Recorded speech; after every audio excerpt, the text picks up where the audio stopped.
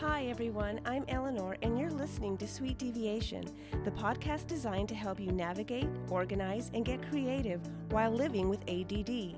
In each episode, I'll share personal stories, tricks, and insights that I've used to break through daily challenges. And together, we will lean into the diagnosis and stop fighting our natural tendencies. Hello and welcome to episode 2 of the Sweet Deviation podcast. I'm guessing that if you survived episode 1, you have done a couple of things. First of all, you might have confirmed that you have ADD, because if you were able to follow the ins and outs of my storytelling, then it might ring familiar for you. And if it didn't, then you're likely not here, because I had to listen back to that first recording, and even I was surprised at the level of my ADD that was on full display. So anyhow, you can't make that up. If you were wondering whether or not I was just somebody that was talking about something I wasn't familiar with, well, that should be pretty clear evidence that I do in fact have ADD. So that aside, I wanted to talk about a couple of things after I heard that first playback that I wanted to address. And one of the things was I mentioned that I was going to talk to Jim first about I wasn't sure if I should tell y'all that he has ADHD. And after I heard myself say it, I thought, well, that just doesn't make any sense. Jim also wears eyeglasses, but I wouldn't ask permission. Even when he wears contacts, nobody would know that his eyesight isn't perfect, but I wouldn't be ashamed or feel that he might be embarrassed of people knowing that he wore glasses. So the more I sat with it, I thought, see, therein lies the problem. We need to change our idea about what it is to live with ADD. And really, to be honest, a lot of mental health issues. We have carried the stigma and shame of it. And I can tell you personally that it has been something that I have lived with my entire life. And I'm going to get into a little bit of my background because I want this to be a very authentic place. And the best place to get there and that I can gain your trust is to be open and honest about my personal story and struggle. And I think that it makes the success even sweeter, right? When you can see that, man, you came from that and you're still okay. And I'm still kicking. So that was the first thing. Let's not shame it. He has ADHD, big deal. He also wears contact lenses because his eyes aren't perfect. Apparently my executive functioning isn't perfect. It sounds horrible, doesn't it, when somebody says it that way? What a defect. But in reality, the things that we're told that people with ADD or ADHD, we're kind of pegged as lazy or unfocused or disorganized. Those are all things that the societal construct that we're accustomed to it, right? This is what we're expected. And I've taught kindergarten, so I remember that distinctly, the importance that, everybody do the same thing. And I was fortunate when I taught kindergarten in New Mexico years and years ago when my kids, in fact, my son wasn't born yet. Our administrator was really great because she believed very strongly in multiple intelligences. Really, we all had to stretch. We taught math by singing, by dancing. There was, the physical touch, the counting and making clay balls and all of that stuff. And I mention it just to say that we are making progress, but the progress is slow. Because I taught kindergarten 20 plus years ago. And I'll tell you that from hearing friends talk, their kids are still being put in one lane where you have to sit, you have to be quiet, and you have to do the assignments like a teacher has told you to do. And most likely that teacher doesn't have ADD. So anyhow, that's a little bit of my opinion about that. Let's treat it as it's just another thing, like eyeglasses. No big deal. All right, now I wanted to cover the second thing that when I heard myself say it, I cringed a little bit because I thought, I would never want anyone listening to think that I was calling them mad. This is what has made sense for me. I do think it is a brilliant madness. I wouldn't change my ADD for anything. I really wouldn't. I think it gives me a great deal of inspiration, and I can tell you I'm not boring. At least I don't bore myself. I could be hard to handle for sure. I mentioned my old boss before, so I'm not saying that it's perfect for everyone, but I am a little bit of a beautiful mess here. So I want to talk about where that originated for me. I had heard and I'll probably mispronounce this, so you fluent German speakers will surely get in touch with me, but I did listen to a recorded how to pronounce his name before I came on because I'm really trying not to mess it up. But Friedrich Nietzsche, I was told I would always say Nietzsche. Wrong. Anyhow, He has a quote that's always resonated with me, and I have had it in my office for years and years and years, and I carry it with me as a reminder, and it is, "Those who hear not the music think that the dancer is mad." And it resonated with me because I never felt there was anything wrong with me. When I was a little girl and I would get lost in faraway places and just daydream, it was an escape, and it was a beautiful thing for me to experience. And I felt sorry for everybody else who didn't want to sit in a tree and pray that a bird would land on your hand. I mean, those are the things that I did. It was just kind of a whimsical, magical thinking. But I did, in fact, wake up one day and decided that was going to be the day that I was going to summon the animals to me because I was so in tune with nature. I was young. I was like 6 years old or so. But I did climb into a tree with a handful of peanut butter, and I sat in that tree. And my sister, she may not remember it now, but boy, did I ever get teased, and her friends took turns teasing me. And all I can think of is, you fools down there, doing ordinary things, and I'm at the cusp of something really amazing. So I have always felt that way. And it doesn't translate. I get that. There are times when our ideas may not really resonate with anybody else. And even when I share ideas with people who have ADD, it still isn't their jam. But I want us to be true to ourselves and to know that it's not a madness that is bad. It's brilliant. And it is a little mad. So that said, I just want you to know that I don't intentionally say that to be offensive or hurtful or insensitive to anyone. And maybe I revisit it and consider changing my opinion about that. Maybe I've done that in a lot of ways where I've kind of revisited an idea and made a pretty significant change about it, as we do. All right, so the topic for this week, as I mentioned in episode 1, that I was going to talk a little bit about how we get to this place where we're just discouraged and we feel like we can't finish anything because we're so unfocused. And especially if you've not been diagnosed, like I had not been for 50 years, I just thought there was something really, really broken in me. And it wasn't until like I mentioned, I did get a diagnosis just a few months ago in the middle of this pandemic, and it's given me a great deal of time to sit with it and really kind of sort things out and just be kind to myself. You know how hard it was to get through some of the challenges that I had, and I've learned along the way to do things that would help me. But in my case, and I won't get into it in detail now, but intend to in other episodes, there are so many different types of ADD and ADHD. It's not a one-size-fits-all. And in my case, apparently, it's kind of a limbic system situation that I'm dealing with here.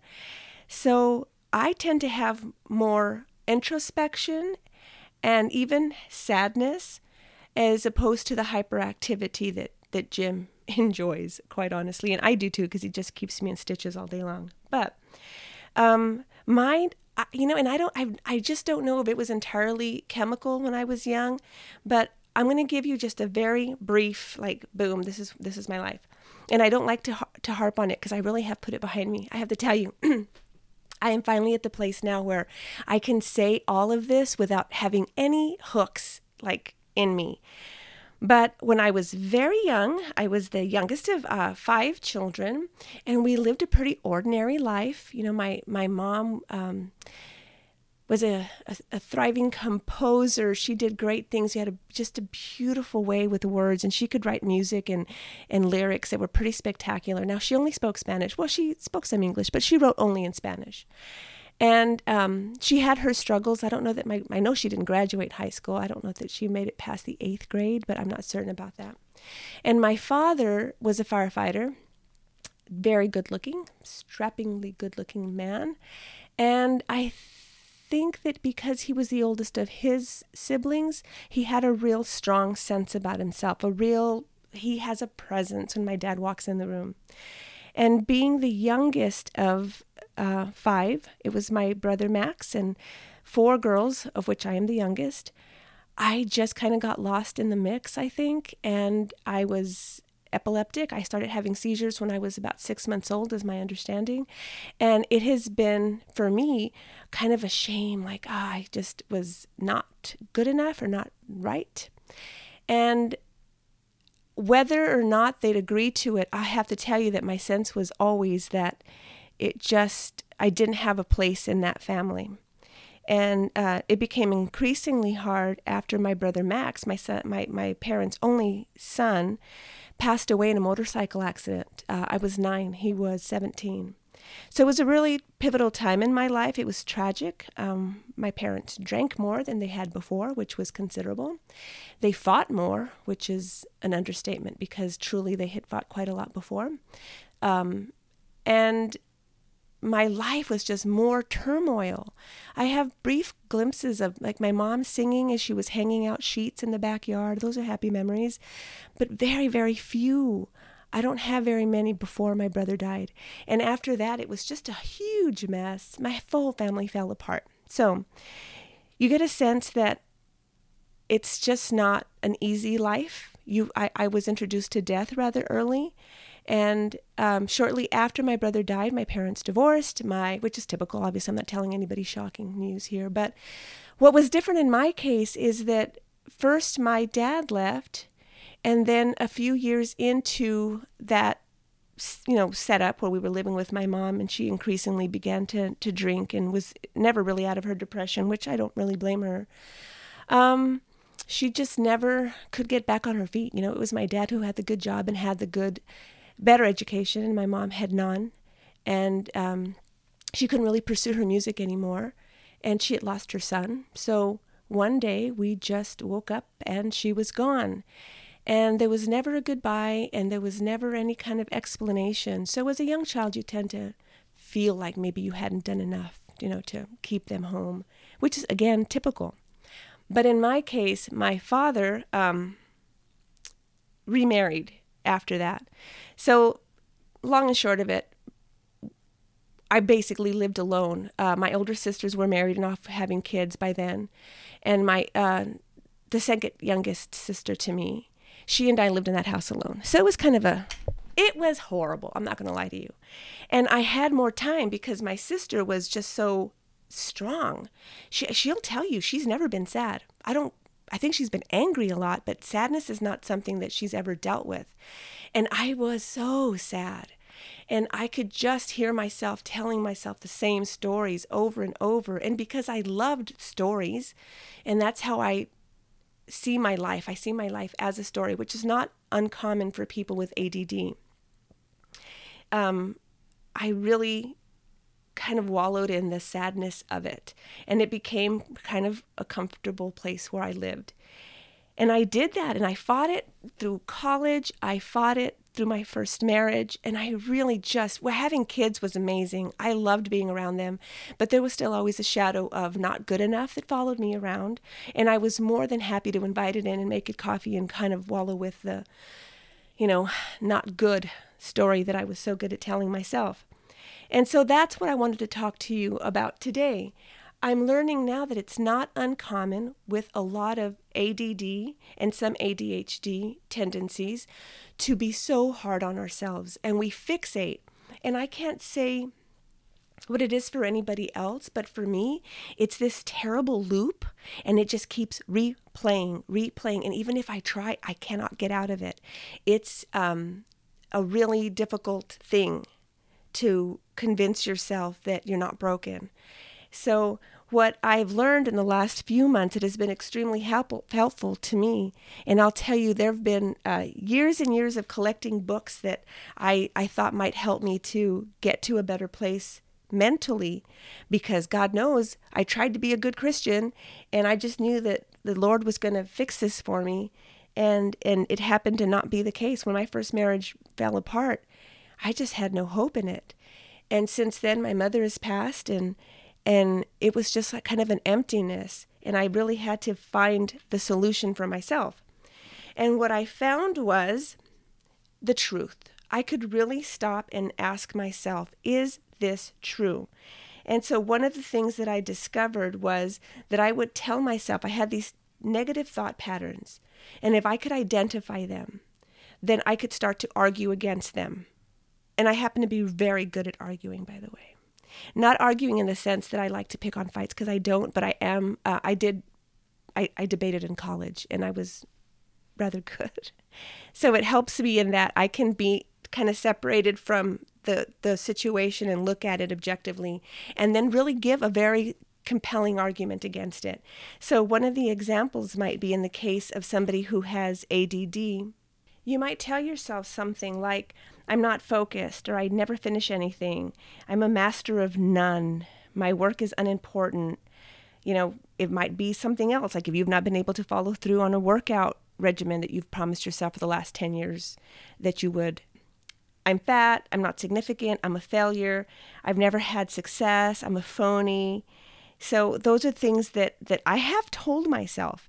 And so the example that I would share is that when I can look at that and really put my finger on the things the negative self-talk, break the loop and say instead, is it true? Am I not focused? Could I say instead, I love that I have so many interests? Could I say that makes me interesting? I'm also able to focus on tasks and create beautiful art, and my focus on detail shows in my work, and I take time to finish the tasks that I love with great detail. I enjoy precision. I enjoy the process, and I'm pleased with my work. And so when I can sit down and argue the idea that I'm not focused, it really is empowering. So in the case of, I haven't worked out or I've not lost weight, I can say I take care of myself and I'm toned and fit, and I have been working for years and the effort continues to show. So though I'm not reached the place of perfection, which I'm not certain that we're really any of us ever there, no matter how fit we are, I think that it helps us to designate that space for this is what I'm telling myself. And is it true or is it untrue? And there are some cases where it may be true. There may be something that you're feeling that is true. And then you have to work out a plan for how do you get past this place where you have kind of hit a brick wall. So another thing that I do is I'll have a list in a notebook is how are you feeling now? And I do some, daily check-ins, regular check-ins, especially if I know that there's going to be a big event, someone's coming over, or I have a client that I have to meet with. I will do a check-in. How am I feeling now? What are you telling yourself now? And then I see, is it true? Then I identify those thoughts that trigger a sadness or an anxious feeling. And it's that feeling, for instance, of fear of failure, that I can say, that's my trigger. My trigger might be, I don't think I'm going to be good enough, or somebody wants me to make this thing for them, and I don't think it's good enough. So then I have to remind myself, look at the history of it. When have I done something like this before, and it wasn't the end of the world? I have even had somebody buy a pot that I had made and came back later and said, oh, no, it was no good. It broke within just a few days of having it. And I really took that seriously. And I asked them, can you please show me a photo? I'm happy to to send you the replacement. And interestingly enough, no matter how often I asked for the picture of the broken pot, they could never send it. So it really opened up the idea to me that maybe the pot didn't break at all and they just wanted another one. Now, I don't know if that's true or not because we never did resolve that. I ended up not hearing back from this particular customer. So, what it allowed me to do, though, is to remind myself that there have been a lot of pots that I have sold that I didn't get complaints on, that people were particularly happy with them. So you have to argue against that loop negative self-talk that you're in. And what you can do is help yourself to take notes of it. So if you are ever in a spot where you think, I don't have any success, go grab your success notebook. It's on the best days that we can really note what is working and what is not, right? It's on the days that we think like, man, this was a great day. We should take time to write those things down. But what happens generally is that we'll focus on the things that didn't go well and then ruminate on those. So I don't have a lot more to add. I did say I was going to try to keep these episodes right under 20 minutes, and we're approaching that now. So what I'm going to say is that it's important to allow yourself that space to honestly stop the loop, ask yourself, is it true?